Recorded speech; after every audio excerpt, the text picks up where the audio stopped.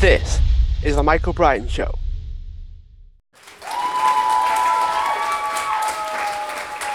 Hi everyone, and welcome back to the show. And today I'm joined with Anne van Leynseele, who is a chocolate farmer and also a cookbook author. So we're talking all things chocolate and some of the benefits and why we should use it instead of, as I'm sure Anne will speak about, instead of salt and pepper. So it's a seasoning for everyday meals just as much as eating it by itself. So Anne, thanks so much for joining me today. Why, thank you. So a lot of people are probably wondering why chocolate? Did you accidentally spill it on a meal and it turned out to be amazing, or was there a bit more planning behind it? Well, I am actually a legal marijuana attorney is my day job. And in 2013, my mother and I bought this farm property. And in among the macadamia nuts and Kona coffee and avocados was a very neglected cacao orchard. Cacao is the is a chocolate tree, and we took 4 years to rehabilitate it. And after that time, we entered with two other farms here on the big island of Hawaii, an international grower competition. And in 2019, we won the Gold Cacao of Distinction Award for the Pacific region. And it sparked my interest in understanding the properties and the subtle flavors in our chocolate better. So you started in marijuana and then moved over into chocolate, which makes me think actually of, is it a chemistry as well? Because a lot of the time you've got to grow it, produce it, that sort of thing. Do you carry anything over from that side of things to what you do with chocolate? Absolutely. In fact, I talk about that in the book. The cookbook is structured so that there's alternating chapters about information and education and fun facts about growing chocolate and what's special about it and recipes. And in those chapters where I teach people and share my passion for chocolate, there are details about how some of the chemical properties between marijuana are very and chocolate are very similar. It's no surprise that we put marijuana in brownies. So is it there's health benefits as well? Because like a lot of the people listening to this and likely watching to this, we do like chocolate even from time to time. And I'm hoping, Anne, that we can justify it after the fact. I'm hoping that we can sit there and go, why are we eating so much chocolate? You go, oh, it's because of this benefit or antioxidants, or we'll throw some buzzword out that makes other people think, oh, cool, must be true. Yeah, yeah. Is there more to it? Well, and part of the purpose of my book, Savor Your Chocolate, is to have people eat more chocolate without any guilt. What I have done is I have discovered that chocolate has many forms that don't include sugar or milk. And there are two benefits. One is the health benefit that you're eliminating a lot of the fat and calories when you eat unsweetened forms of chocolate, including cacao nibs, cocoa powder, and 100% chocolate.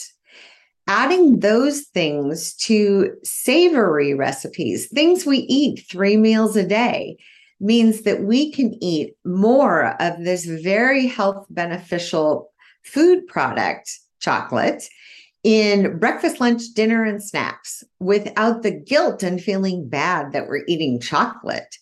It still brings you that decadent flavor that we've come to know and love. And in fact, by removing the sugar and the milk, you taste more of the subtle flavors of this very complex and nuanced uh, plant product.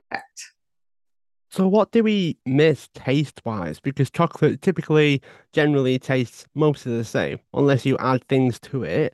You're saying that if you remove the milk and the sugar, that there are more subtle flavors that will only appear when you do that. Well, what's interesting and it's going on, and I think it's hard to miss, is there's a global change happening in chocolate. We're coming to awareness of the differences between mass produced chocolate and artisan chocolates, which are grown mostly in Central and South America. And the United States, Hawaii is the only place with United States grown chocolate commercially. So this awareness has led to a growing passion for people enjoying um, small, local produced and artisanal high quality chocolate. When you're eating those chocolates, even if you're eating them with sugar, you can still taste a lot of range of flavor that you don't get when you're eating, say, a Nestle or a Hershey's chocolate bar, which have their place. But what I'm promoting is that we begin to learn about the floral flavors that exist. And there are green or vegetal flavors in chocolate. There are spice notes and woody notes. There are differing opinions, and I don't think we've fully explored chocolate, but there's a range from 800 to 1400 compounds that humans can detect in both aroma, which we smell, and taste from our tongue. That's a lot of different flavors and textures and tastes that I'm guessing chocolate has a lot of those. Am I right in saying that?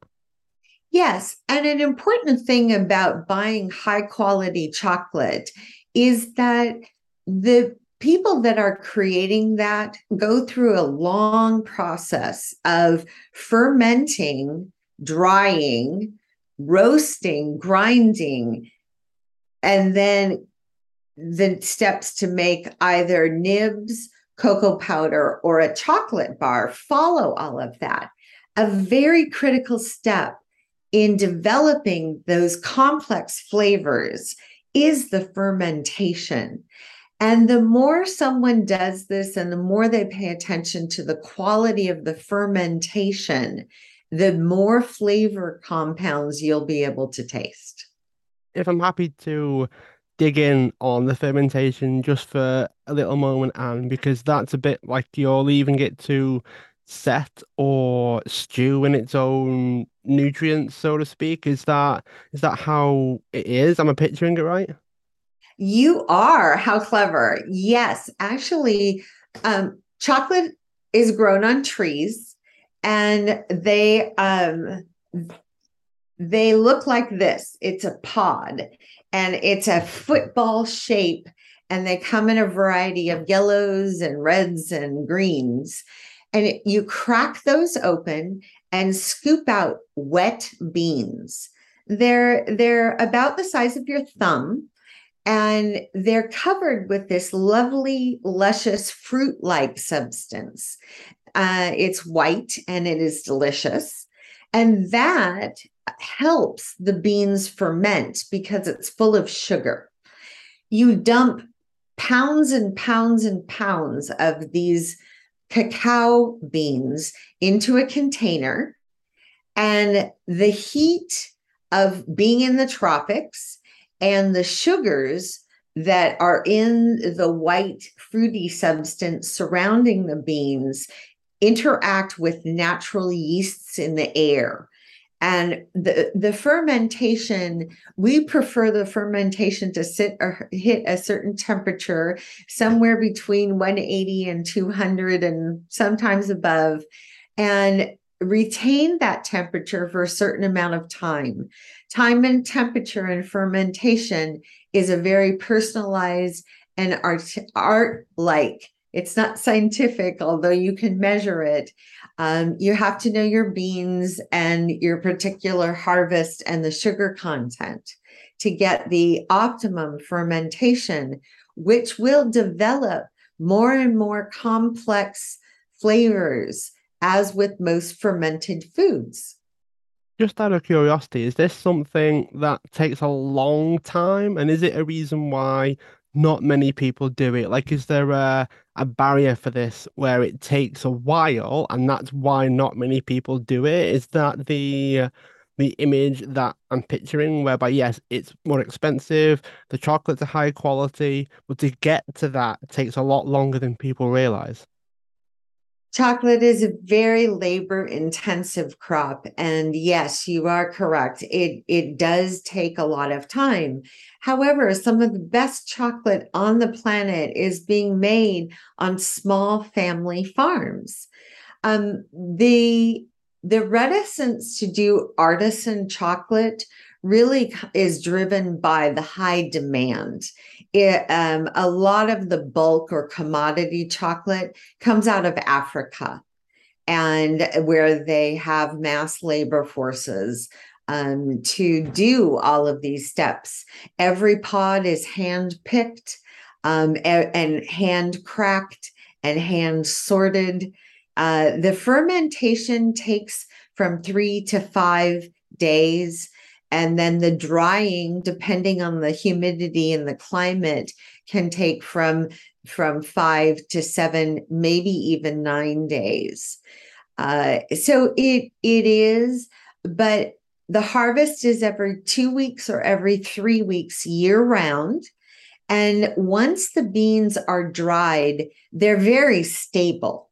So even a small farm can amass enough dried, prepared beans to make it profitable. Again, I like to, another point I try to make whenever I get the opportunity to teach people about chocolate is that, yes, it is available very cheaply in a grocery store to just munch, munch, munch. But if we begin to raise the awareness and improve the conditions for those small farmers by paying the $8 or $10, or I've even seen $22 and $23 for a small chocolate bar, we're supporting those farmers. It doesn't have to be an everyday, it can be a special treat or a gift. And you need to savor your chocolate. You need to place it on your tongue. You need to smell it before you put it in your mouth. You need to think about, what am I tasting? Just as we do a high quality wine, and the hops in beer are very similar in that they have similar complexity, and of course, marijuana. Wine was actually the thing that I was thinking about. It's what was drawn to me when you were picturing smells, tastes, letting it sit on your tongue, that sort of thing. Wine was actually what I was thinking of. And it makes me think that is it about valuing it enough to take our time with it as opposed to mass producing it? And can the average person do it, or does it take a bit of infrastructure to be able to do this? Ah, I see what you're asking now about the accessibility. Well, first of all, yes, wine and cacao or chocolate have a lot of similarities. Both plants are greatly influenced by their where they are grown, or their terroir, which was a word that was coined in the wine industry, because Bordeaux is only grown in a certain region, and Champagne is only grown in a certain region, and Kona chocolate is only grown in Kona, Hawaii. So we are beginning the question about, is it something someone can do at home? There is an interesting argument that yes, if a person was very committed, they could get their hands on dried beans. Wet beans in a non-growing region would be next to impossible because of controls on shipping. And if you shipped wet beans to a dry or a cold region, you would probably kill a lot of the wonderful natural things that are picked up in the tropics that cause the kind of fermentation that happens. It can be boosted actually with wine yeast. And there are some growers and processors that are experimenting with using wine barrels and wine yeast to enhance the fermentation of chocolate. So, did that answer your question? It did, yeah. And as a bit of a fast forward to the kinds of things that you do with seasoning and things like that, is that where it's a powder or do you use the beans? Have you got grinders like salt and pepper shakers kind of thing? Is that how you would recommend people consume chocolate, where you add it to other meals? Well, when you talk about people wanting to experiment with how they can control what their chocolate looks like and tastes like and to suit their personal preferences. Luckily, there are a lot of new things on the market that are becoming more and more available. Cacao nibs is where all forms of edible chocolate begin. So you can buy on the market cacao nibs, which are little chunks of the dried fermented bean. When you take those and grind them for, say, 5, 6, sometimes even 7 hours, you get a slurry of the uh, solid bits of the bean and what's in the bean that you don't necessarily know, which is cocoa butter.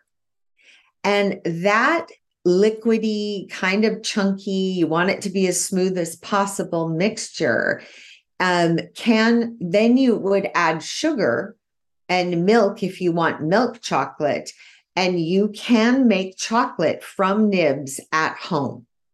Many people add vanilla and other stabilizers to get the bar, but there are home produced machines if you're really a hobbyist and want to get involved in making your own chocolate from nibs that are bought from processors and commercially online. Now, when you take the nib, and I'm proud to say my processor, Ken Melrose, who's here on the island with me, and I bought for his laboratory, we very much collaborate machines to make cocoa powder. And that process involves taking the nibs and squeezing them and crushing them. And the cocoa butter comes out. And what you're left with is a rich, dark, powdered flavor with just the solids, not the fat. This can be used in a wide range of recipes. People always cite Mexican mole, which does contain chocolate, but it's usually chocolate bars. I know some chili competition home chefs and cooks that love adding cocoa powder to chili because it brings a richness and a depth of flavor. And then the third component that is available on the market that I use in my cookbook, Savor Your Chocolate, is unsweetened chocolate. It has no sugar. It is available commercially, but you have to watch the quality of the unsweetened chocolate. And there are more and more high-end chocolate makers that are making 100% chocolate because a lot of the lower end are very bitter. I actually picture 100% chocolate not tasting all that nice. As someone that's had 85%, I've even stretched to 90%. And as you said, it's very, very bitter. It's very strong. Sometimes you can't really taste it because of the bitterness, and it completely put me off, being brutally honest. Is that what you're saying is that you've got to go up with the quality as the percentage goes up as well, so that you're not left with the bitterness? How can someone look at a chocolate bar and decide whether or not it's tasty, even at a high percentage, and we're not just instantly put off because we don't like it? Well, you the answer when you're talking about eating chocolate directly would be look for chocolate that's produced out of Central and South America. The quality of the beans, the quality of the processing, and your likelihood of getting something that you will enjoy, even at a higher percentage, is much more likely. However, I am proposing that we stop eating it always with sugar. Or if you're going to add a bar with sugar, and you say you buy an 85% chocolate bar and you find it's too strong for you to eat, go online at konacow.com and check out some of my recipes. Because when you add it to a savory dish, like a salad or a vegetable dish or a meat dish, or even grated on top of other any item that you make routinely, chocolate can bring an amazing flavor.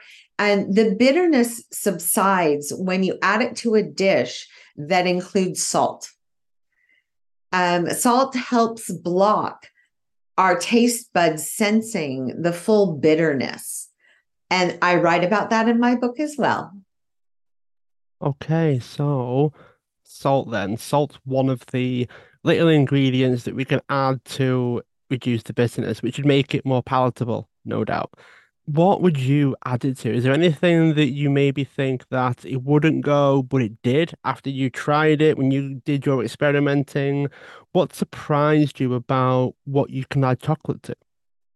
What surprised the two things that I discovered in the extensive research I did, and when I took a deep dive, I am a curious person. I have been my whole life. And when I started getting into researching pairing chocolate with savory flavors, yes, I experimented with some things. The two patterns that developed was, first of all, cacao is a fermented food and it does pair well with other fermented foods. In fact, on Sunday, I leave for a 2-week trip to Japan to research my second book, which is called Savor Umami Chocolate, because chocolate also enhances and pairs beautifully and has a lot of umami when you remove the sugar. And so I'm going to explore that in depth in my next book. However, the things that were fun to explore and were always a delight to share with my taste testers, friends, family, neighbors, anybody I could get, is that it also pairs beautifully with a lot of foods we eat every day, like carrots and chocolate and soy sauce and chocolate. I do a very simple steak sauce that also goes beautifully on roasted vegetables and chicken and pork, that is soy sauce, butter, chocolate, and miso paste. And then add water to get it to the consistency that you prefer. There's a quick recipe that can introduce people very gently. And as I said earlier, the forms of chocolate can differ. You can use cocoa powder in that recipe. You can use unsweetened chocolate. I'll even let get away with using the dark chocolate that you find too strong to eat out of hand. Yeah. So is it about experimenting then? Is it about personal taste, figuring out how much of it to add to your meals and maybe not going too far because it might be a bit overpowering? Is it about that, finding what your own palate tastes like? Well, my cookbook does a lot of teaching about exactly what kinds of vegetables, meats, nuts, seeds, grains, legumes pair with chocolate. And as you hinted to earlier, there are a few duds. There are some things that I came across that just kind of went, yeah, I think I'm stretching the boundaries too far. In my book, there's a very clear table, and there are multiple tables that will teach you specifically. In the salad section, there's a table that says these things go really well, and it gives you an extensive list of foods that you can experiment with adding chocolate to a recipe that uses that dish. And then later on in the book, I have a full color table that talks about the flavors that exist in chocolate that are very subtle and some of them not so subtle, and a long a list of the flavor components in other foods. Pairing foods is really simple. You want to find some commonality and some differences. Just like in human relationships, we like to have something in common with our close friends and family members, but we also like to have some differences to keep it interesting. Is there anything that you've stopped eating when you're eating chocolate because you thought it would be amazing and it wasn't? It's funny. I was so busy documenting all of the things that do taste good. I was searching my brain when you first asked this question for anything that I can recall that I kind of went, yeah, not so much. There were a couple of varieties of seafood that it didn't really do much for. And there were a few vegetables, and I promised to post those on my website. I know I can go back in my notes. I took every science class I could when I was a kid, and I love science. And so I kept extensive laboratory notes, and I have a picture of my laboratory on in the book. And the book is a light read.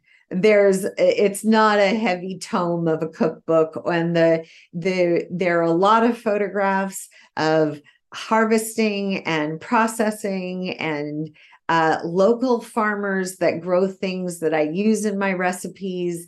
Um, there are, it's just an interesting topic and the most loved food in the world. And everybody, whether they love it or they don't, wants to hear about this fascinating plant and how it's grown in beautiful, lush tropical places. You mentioned a lot of tastes and flavors and smells, and we did mention things like wine tasting and things before. Did you ever dive into that world, like learn how to taste wine before you could picture and really break down the different tastes of chocolate? Have you ever done that? Well, we were fortunate when we did enter this chocolate competition. We received a 13-page report from an expert panel of judges with a substantial amount of both chemical and subjective feedback about our chocolate. And again, reading that report made me wonder, how different is my chocolate from other chocolates? And what is it about chocolate that drives this insatiable desire?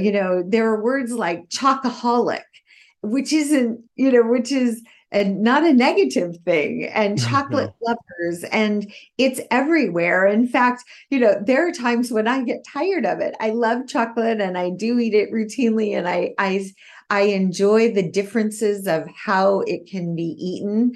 And I rarely say no to chocolate, but there is a set of, and I have included a flavor wheel in my cookbook that starts with some of the more general categories of flavors and branches out to subsets of those that can be found in any chocolate, and in varying degrees. And so that is available online. If you look for a judging wheel or a flavor wheel or flavor analysis for chocolate, there are even some very clever people online that have chocolate tasting kits. The first time I experienced tasting chocolate in the same way that I had tasted wines, and I had the fortune to go to Scotland and taste Scotch at tours and in distilleries. And the first time was at the Hershey Chocolate Company in Hershey, Pennsylvania. And when I lived on the East Coast during the Obama administration as a lawyer there, I did go up there to Hershey and took a chocolate tasting class. And they had prepared sort of an experience of like a wine tasting or a scotch tasting or any other kind of tasting where they prompted you to think about some of those fruity flavors and berry flavors and nut flavors and spice flavors. How can someone get involved with this? If someone wanted to really savor their chocolate, really get into the habit of tasting it fully, anything that springs to mind, anything that you would give someone as a starter task or challenge, or any prompts that you can give someone that wants to start this? I am so glad you asked that question because, yes, and I have done this myself, and I have provided friends as a gift with a kit to do a chocolate tasting. So anyone can go to their grocery store or several grocery stores or look online and buy five, and that's what I recommend, different chocolate bars of all the same percentage, is what I recommend. So pick a percentage, 55% cacao or 85% cacao. You choose and stick to that for all five chocolates. Next, you can look on the back, and most chocolate bars will tell you where they were grown. If it's possible, pick one country and find chocolates all from that country. And then go online, and it's very easy to find chocolate flavor profiles or chocolate tasting notes.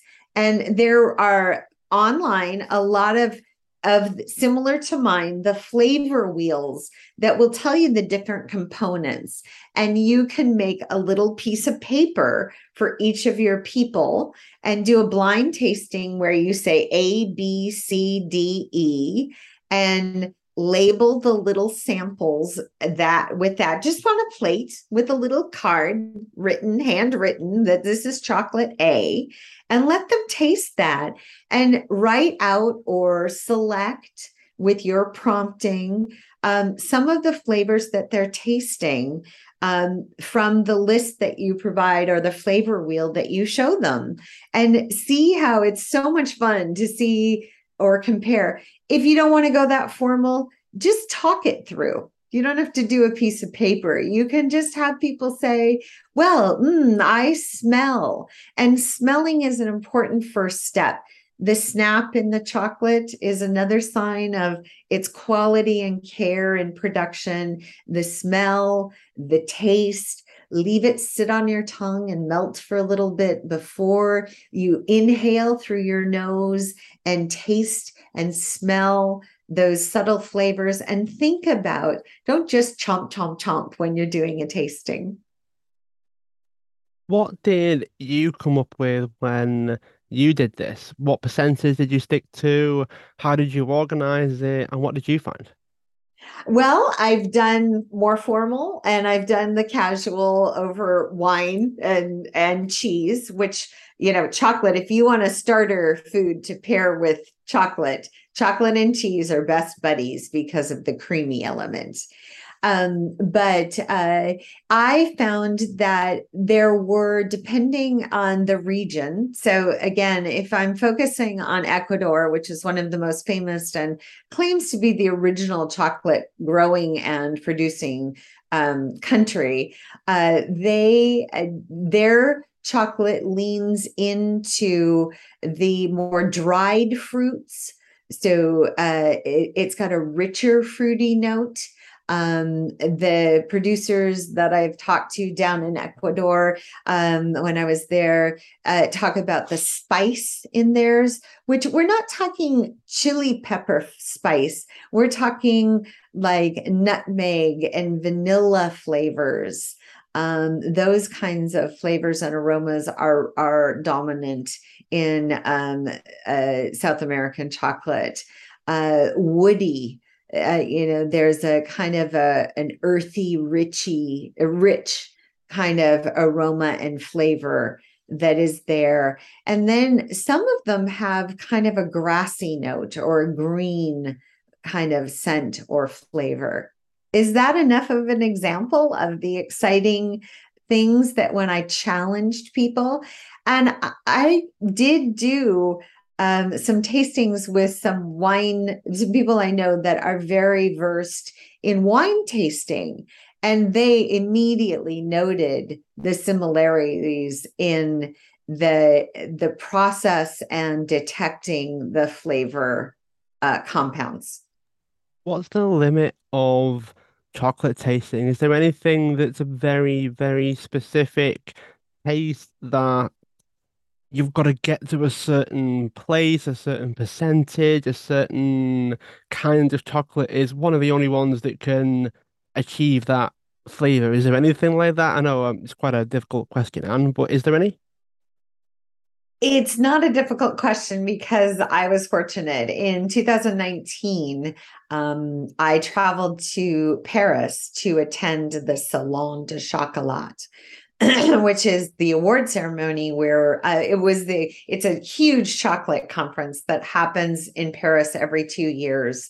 And the Salon de Chocolat is also the Cacao of Excellence, which is run by Biodiversity International, and they focus on the beans. Whereas the Salon de Chocolat is just a free for all of tasting chocolates. I traveled with a friend of mine, and the first night they have an opening for VIPs and people attending and people that are participating. And we had just gotten in and we participated and we ate so much chocolate we couldn't sleep because of the caffeine. It was fun and it was delicious, and we paid a little price. So we played cards all night. But it was an eye-opening experience. I was just beginning my journey and exploring and understanding the depth and breadth of what chocolate can bring to to our cuisine on every level. But circling back to your question, the judges had an unbelievable range of comments. I was fortunate to be able to read the tasting notes on some of the other contestants. And we didn't know at this time that we had won the award. I was just curious. And you talk to different growers, and they will talk about, yes, our chocolate leans into berry and cardamom flavors, floral flavors, grassy notes, and with not much of the roasty flavor. We back off on the roasting temperatures to control the roasty flavor so that these more natural herbal notes come forward. And that's the beauty of this kind of chocolate revolution that's happening right now globally, is we're becoming aware of we are not tasting the full range. And to do that, the lower the sugar and no milk. So milk chocolate, you're going to have a very flattened tasting experience. You're not going to taste the magic of this bean. The less sugar and the less additives. The beauty of Hawaiian chocolate, and specifically Kona chocolate, is that we're at the farthest north region of where you can grow cacao. There's a band around the globe of latitude, and between there you can grow chocolate. And because we're pushing the limits at the northern latitude, the beans put on more fat to keep themselves warm.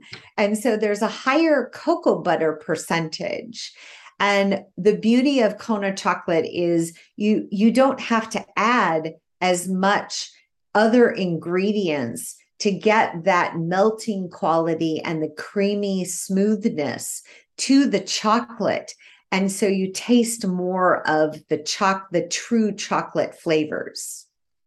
The reason that a lot of people add cocoa powder to cakes and cookies and brownies is that it enhances, it's the purest form, cocoa powder, of chocolate, because there's nothing but the cacao solids. The powder is just ground chocolate. I know that was a little meandering, but I hope that I covered some interesting insights into chocolate I in that wonder answer. what it would be. So, when you get to those limits and you do push it and you go through the bitterness that we've talked about and the fruity and the woody flavors, is there anything at the top end of it? Like, is it woody? Is it fruity? Like, what's right at the end? Yeah, there are. It's an excellent question. I have sort of outlined the more difficult to taste and hard to find in chocolate flavors. And those lean into there's even some chocolate that will have kind of a whiskey or a bourbon smoky flavor. Smoky is very elusive in chocolate. There are some chocolates that have an apricot note or a honey note. And those are a little elusive. For those chocolate devotees, those are some goals to chase. Chase those flavors. See if you can find chocolates with those flavors. But another thing that came out of talking with people globally about their chocolate and chocolate that they're tasting and the way that they're using chocolate and trying to push the envelope. The judge that presented our award actually has a documentary out. His name is Hironobu, and I'm not going to attempt his last name, but it's on my book and it's online. He's famous for a documentary that was made about him. He is Japan's premier chocolatier and patisserie chef. And I believe I'm going to get to spend some time with him when I travel to Japan.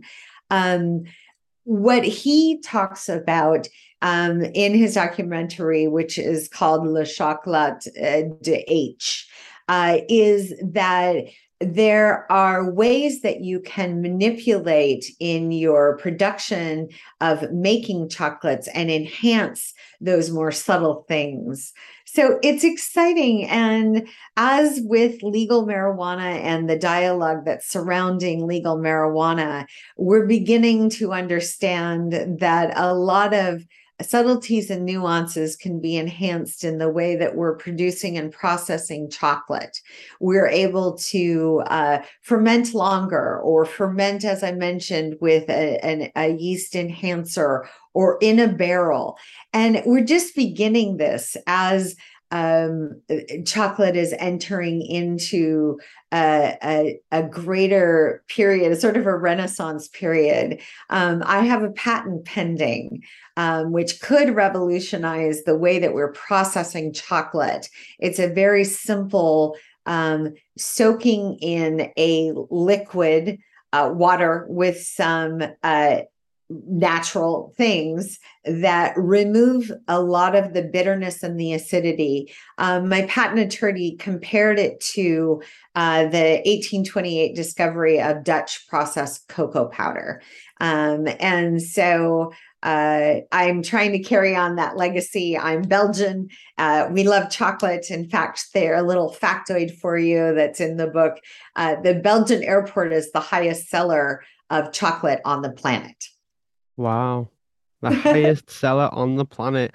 And this has been fascinating. There's been so many different things that we've been speaking about. It's all fascinating. Very, very interested in having a second round. Hopefully we can go a bit deeper into some of the other aspects of chocolate. But Anne, this has been fantastic. I would love to point the listeners in your direction. So here's your chance to share the book, websites, social media. How can people enter your world a bit more?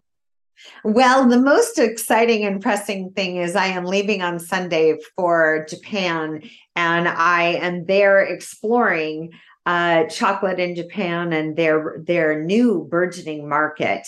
So follow me on Instagram at Kona, Kona, cow, CAO. Savor Your Chocolate is available on Amazon. It's Savor Your Chocolate. You can also get some information on my website, which is konacow.com. Thanks so much for being a guest on the show. Those that are listening, feel free to subscribe, share the show, tell others, and also leave a review wherever you are listening into your podcasts. And thanks so much for being a guest. Really enjoyed having you on. I look forward to keeping in touch. Thanks so much. Have a great day and enjoy more chocolate.